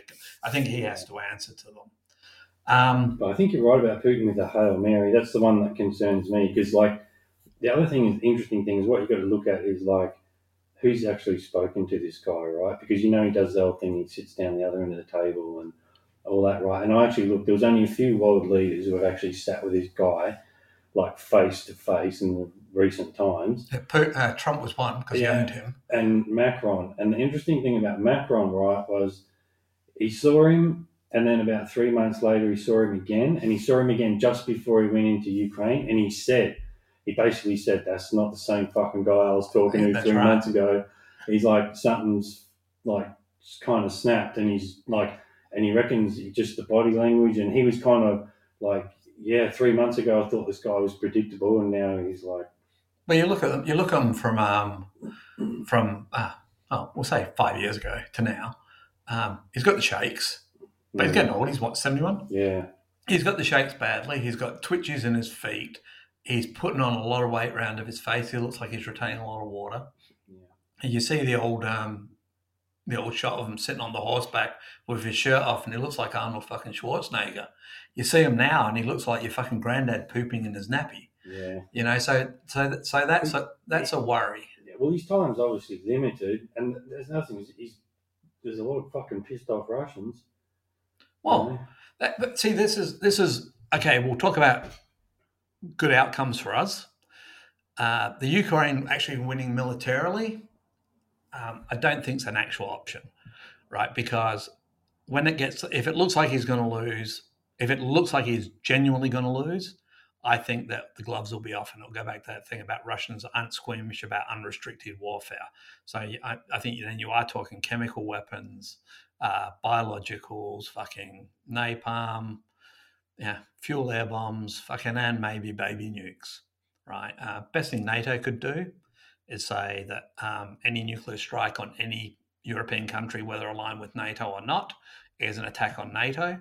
That might give them pause, might. Certainly it might give the people around them pause. If you actually nuke a European country, or anywhere for that matter, when he's dead, it's not over. Right. I think the best scenario for us is you got all these guys like there's one of the guys done a runner. He's worth like $7 billion, $8 billion. He got out of the country of 14,000 because that's the maximum we were allowed to carry out of the Soviet Union, Russia. They froze all his bank accounts and took all of his money. So the guy just basically left billions behind. I think he realized that his time was up. I think the best scenario for us is a couple of these guys grow a set of balls and decide, look, I like going to Monaco. I like my $800 million yacht. I like caviar. I like fucking Moët Chandon. Right? I like banging lingerie models. This isn't going to happen. And even if we get rid of him, unless we're the guys that get rid of him, they need to be able to stand up and say, look, we had to go along till the point where we had the numbers so we could remove him from power. And his cronies And then hopefully the world would say to them, okay, well, you've been good little good boys. You can have all your billions back. You can have your yachts back. You can have your houses back, right? But they're going to have to step up to do that, because if they defeat Putin and it's a people's uprising like 1917 and they all get deposed, they're not getting their toys back. So the best case scenario is when he goes in for fucking cancer surgery, the surgeon just nips an artery, right? Even if he gets a big paper bag full of rubles to do it, that would be the best case scenario. Yeah, for all of us, hopefully. Because the minute he dies, they can just say, look, right, okay, he's dead. We're pulling back. We are giving, we need corridors. That's probably what they would do. Yeah. We want to pull back. Now that he's done, we want that. It was a foolish exercise. Yeah. There's the bit I can't get, like I said, I've made predictions beforehand about the Ukraine having friends. I can't see any Europe. I don't think it mattered which European country this was. Europe's sick of war, right? And just the audacity for him to do this, it's such a slap in the face to them. Yeah, and it is quite shocking because my son always used to say to me, talk about World War II and Adolf Hitler, and it's like, how's that shit happen? And I was like, this is how it happened. This is how it happened. Turn on the news, it's fucking happening right now. 2014, they went into the Crimea. 2016, they went into the Ukraine. Right.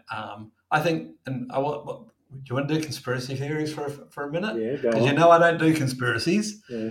But I actually genuinely believe that fucking that Trump is a Putin fucking pawn, right? As you said, people don't get to sit next to him. They go into rooms privately together, right? No American in the Helsinki, no Americans except the interpreter in there.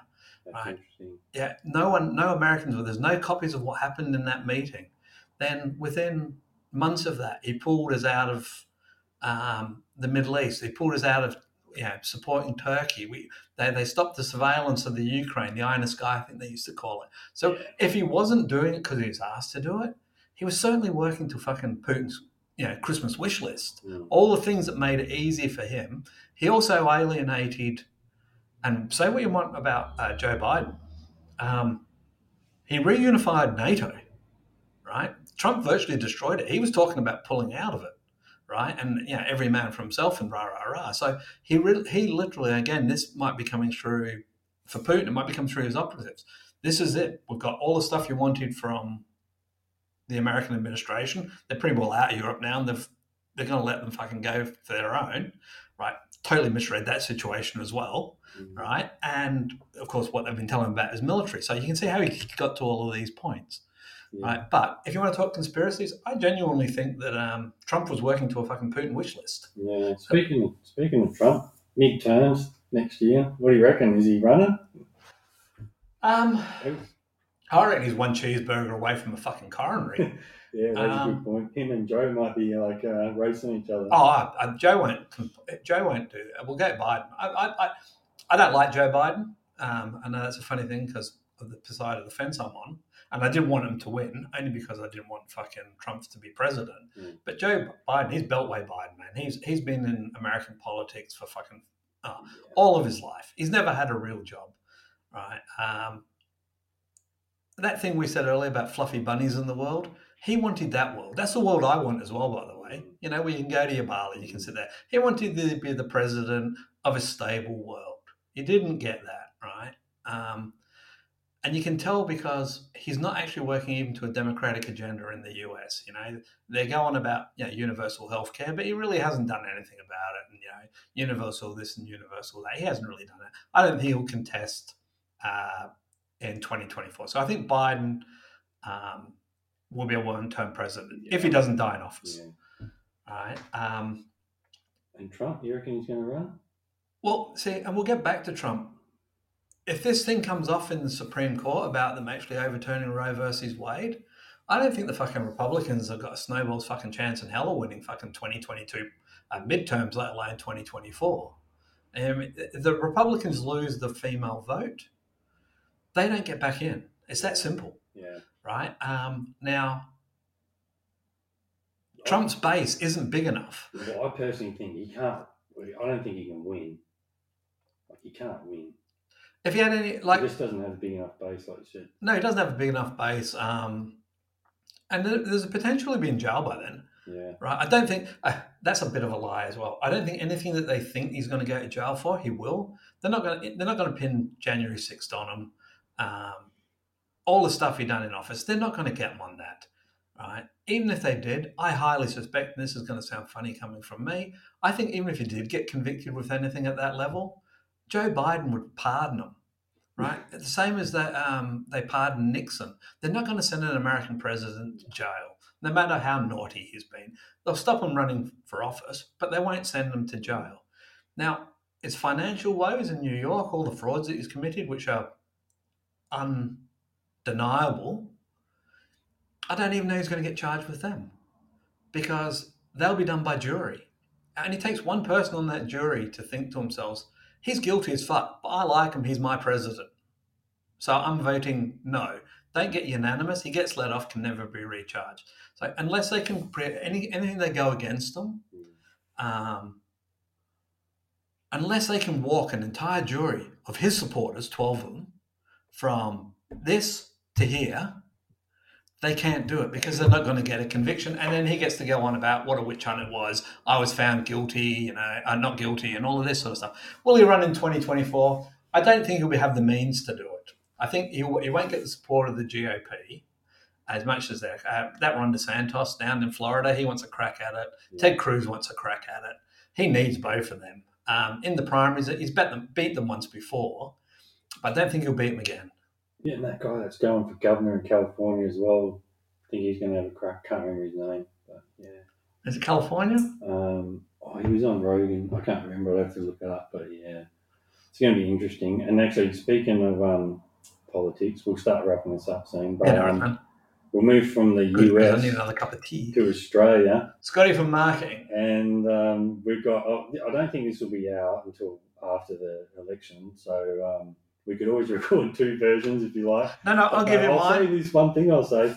You've pretty much got all the elections since I've known you, pretty much got them all bang on. We were a bit out on the last state one, but it was only the margin, really. No, I got the margin in the last one. Oh, actually, I was right. You did right at the end. Yeah, you're right. Because my local member said to me, "How the fuck did you pick that?" Yeah. So, what do you reckon? We got the election coming up in a couple of weeks, and it's looking like it's probably going to be close. No, it's not. It's not going to be close. No, it's a perspective thing. I'm going to do the same as with Putin invading. He's going to do it, and he's not going to do it. Right. On my calculations, I think Labor's going to get about 78 seats. Right? Now, this is where I'm going to contradict myself. Never underestimate the Australian voter. Fucking Howard couldn't lose that election, and he lost. Fucking Shorten last time. So the electorate isn't as galvanised one way or the other as it has been in antiquity. Well, at the moment, I think all things being equal, the Labor will get a majority government. That's what I think. If the voters feel so disenfranchised and they start voting independents, I think you'll get a minority Labor government. Now, I don't have a version where the Liberals actually win in my head. But the last federal election, that's one I got wrong. I expected Shorten to win. I thought Shorten was going to get 51 seats. But having said that, the three bets I put on at the TAB, because I'm a betting person, I put 51 for the Liberals, same margin for the Labor, and hung Parliament for the my third bet. Right, so then I wasn't 100% sure about it. So I won $1,500 on that because Liberals won at 15-1.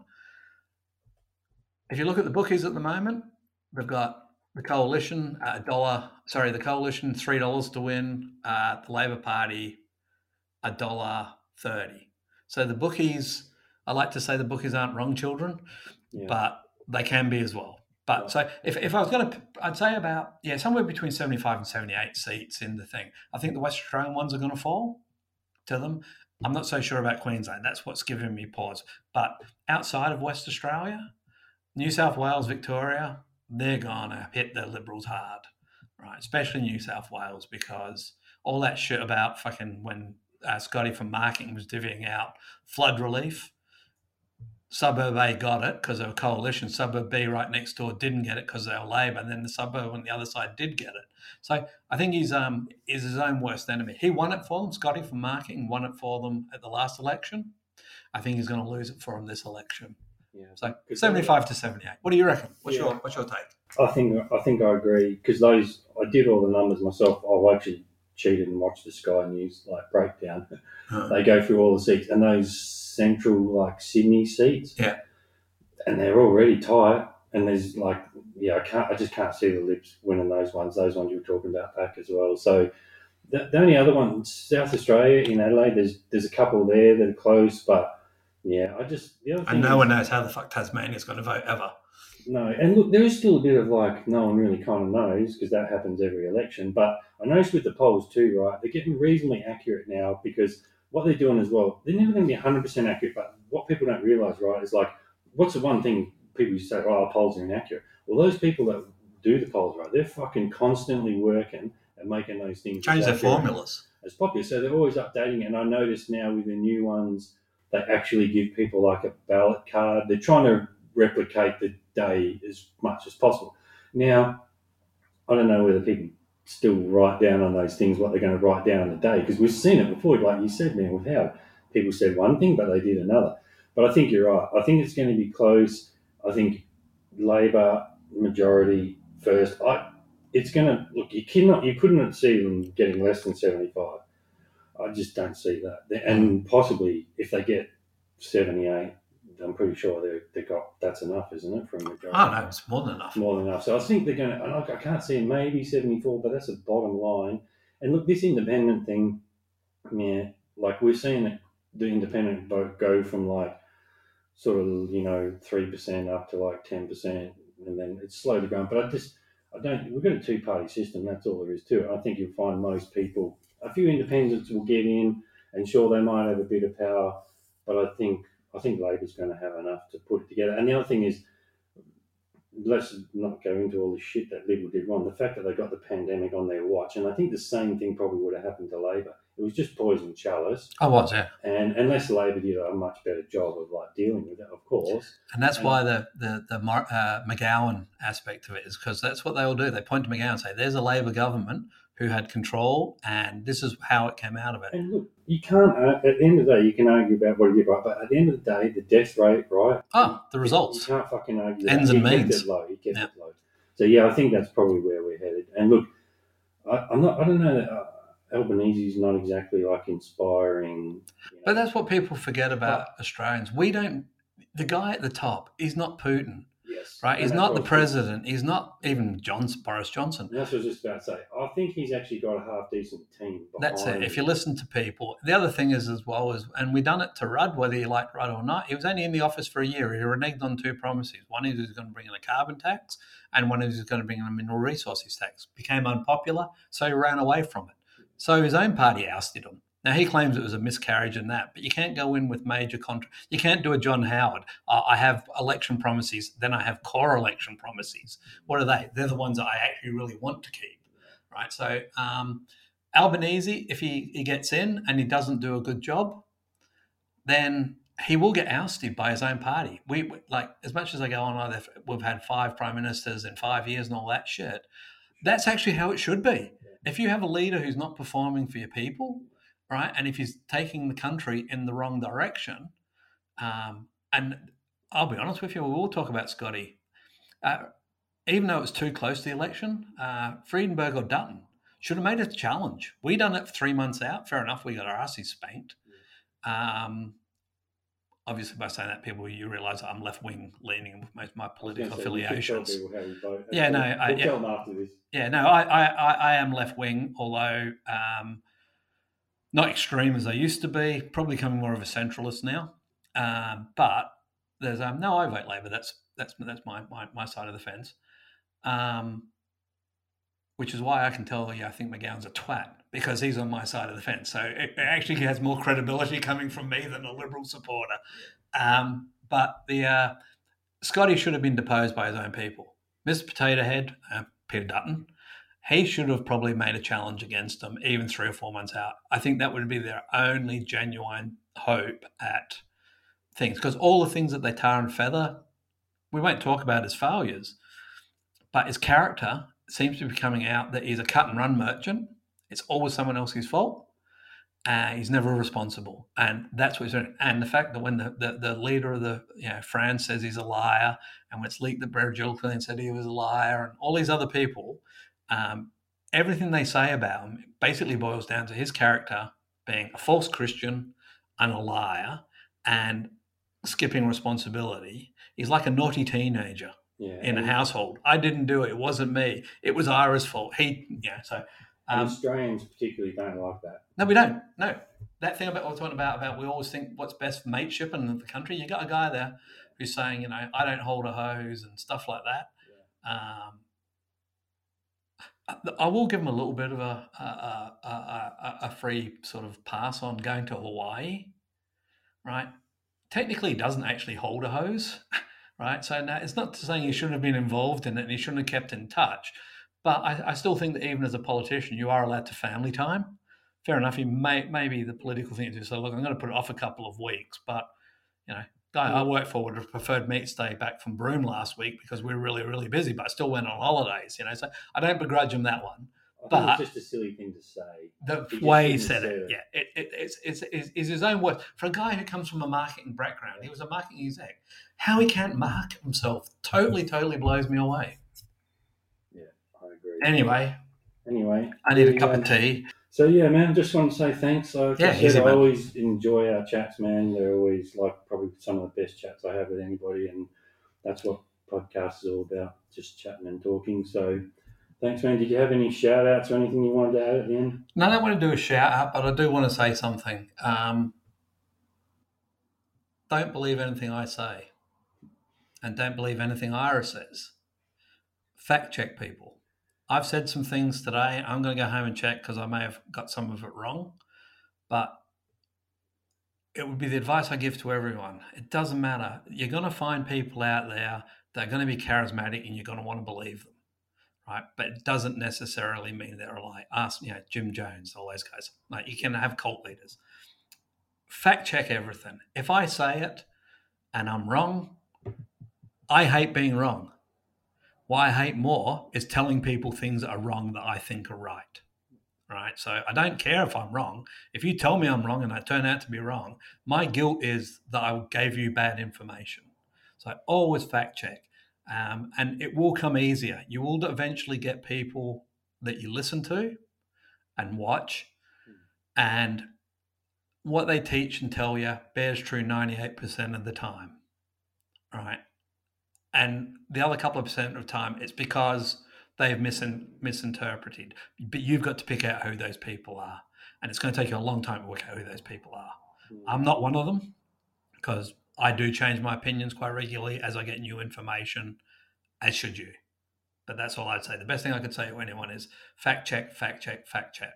Yeah. And that's it. And I'll back that up by saying, look, that's a big part of the reason why I'm doing this podcast is because, I love talking. But, I like all different opinions because, with this whole censorship thing that's going on now, we've figured out, this is the thing, I'll just say this real quick. Say you're standing in a circle, right? Everyone goes around and have a say. The Nazi guy wants a say, right? Everyone says, no, don't let him talk. He's a fucking Nazi, right? No, I disagree with that, right? You should let that guy talk, right? Because that's how we know it's a fucking stupid idea. Yeah. Oh, all I want to do is kill Jews. Okay, that's a fucking stupid idea. Next. Right, so by censoring people, it's not the answer, right? So that's a big part of this is I've got a lot of friends and my mate Sprague's been real successful on a world level, and so I'm really interested in picking people's brains. And what you said, Rogan says the same thing, right? Don't believe anything I say, right? But as I've been going through these podcasts and I talk about different things and depression comes up and other subjects, I tell people okay, this is what's worked for me. And, you listen to 10 me's and then you're going to get a pretty good picture of what you need to do. So, yeah, thanks again, man. I'm going to wrap it up. Easy, man. But, hopefully you're going to be a semi-regular because as people say, you're quite entertaining to listen to and you know your shit. So yeah, thanks again, man. And next time we'll touch on, because people don't know as well, that you are actually running the Medieval Society in WA, and I want to talk to you a bit about that and medieval times, and maybe Oak Island, and I'm sure there'll be some politics to talk about as well. Always politics. All right, man. Thanks a lot, man. Okay, thanks for having me, Ira. Cheers.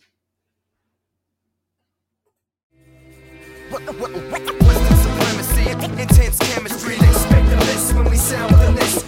Western supremacy, intense chemistry. Best be aware. Western supremacy, supremacy.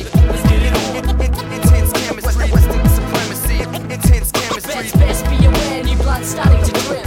Western supremacy, intense chemistry. Expect the list when we sound